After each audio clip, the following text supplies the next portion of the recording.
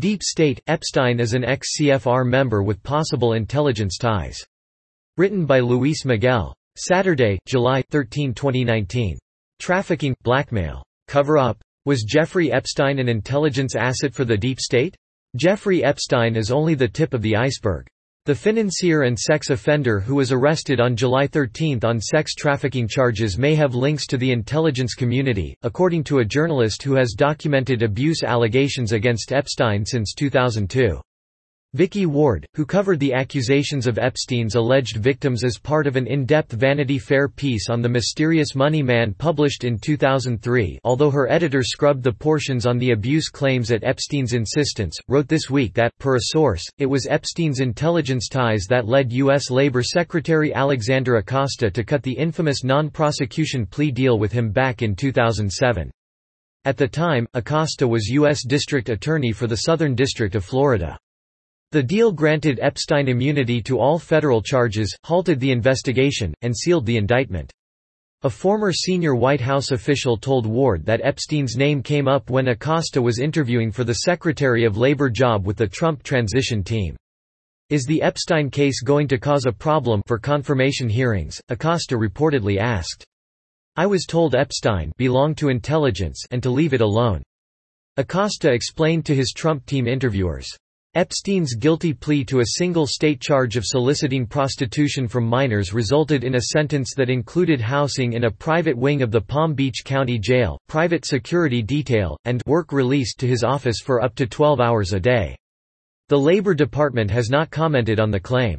Acosta himself dodged when asked if Epstein was an intelligence asset, claiming Justice Department regulations prohibit him from answering directly. So, there has been reporting to that effect. Acosta said. And let me say, there's been report to a lot of effects in this case. Not just now but over the years. And again, I would hesitate to take this reporting as fact, I can't address it directly because of our guidelines, he asserted, and dismissed much reporting on the Epstein case as just going down rabbit holes. On Friday, President Trump announced Acosta's departure from the administration, saying the decision to resign was Acosta's. Some have speculated that Epstein's intelligence role was as a crucial witness during the trial of two Bear Stearns executives accused of corporate securities fraud during the 2008 financial crisis. But in March, Fox News reported that Epstein did not provide any meaningful cooperation to obtain his relatively light sentence in the hedge fund case or likely any case tied to the financial crisis. Bottom line, I have no knowledge of Epstein cooperating in any way in the Bear Stearns case, a former federal prosecutor told Fox. There was no reason to use him. What is known is that Epstein was a member of the Council on Foreign Relations (CFR) and the Trilateral Commission, both of which have an agenda of one world government and serve as recruiting grounds for the intelligence community, along with all sectors of government, including cabinet positions and the presidency itself. Richard Nixon was CFR, Jimmy Carter and George H.W. Bush were Trilateral Commission. Epstein was also on the board of the Rockefeller Institute. It was largely Rockefeller money that founded the CFR in 1921.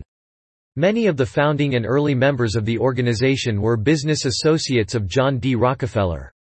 The Trilateral Commission was founded by David Rockefeller, grandson of the original John D., in 1973 while he simultaneously served as CFR chairman.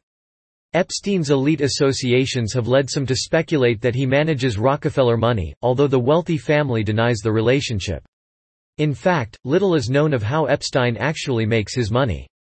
He has claimed to only take on clients with a worth of over $1 billion. But Epstein's only known client is Leslie Wexner, the retail mogul whose company, L Brands, owns Victoria's Secret, Bath & Body Works, and other major brands. The Wexner allegedly deserted Epstein following the 2006 legal proceedings. Wexner is also known for his philanthropical endeavors and for being a major Republican donor, though he split ways with the party over the presidency of Donald Trump. Both have made him a high-profile figure among political leaders.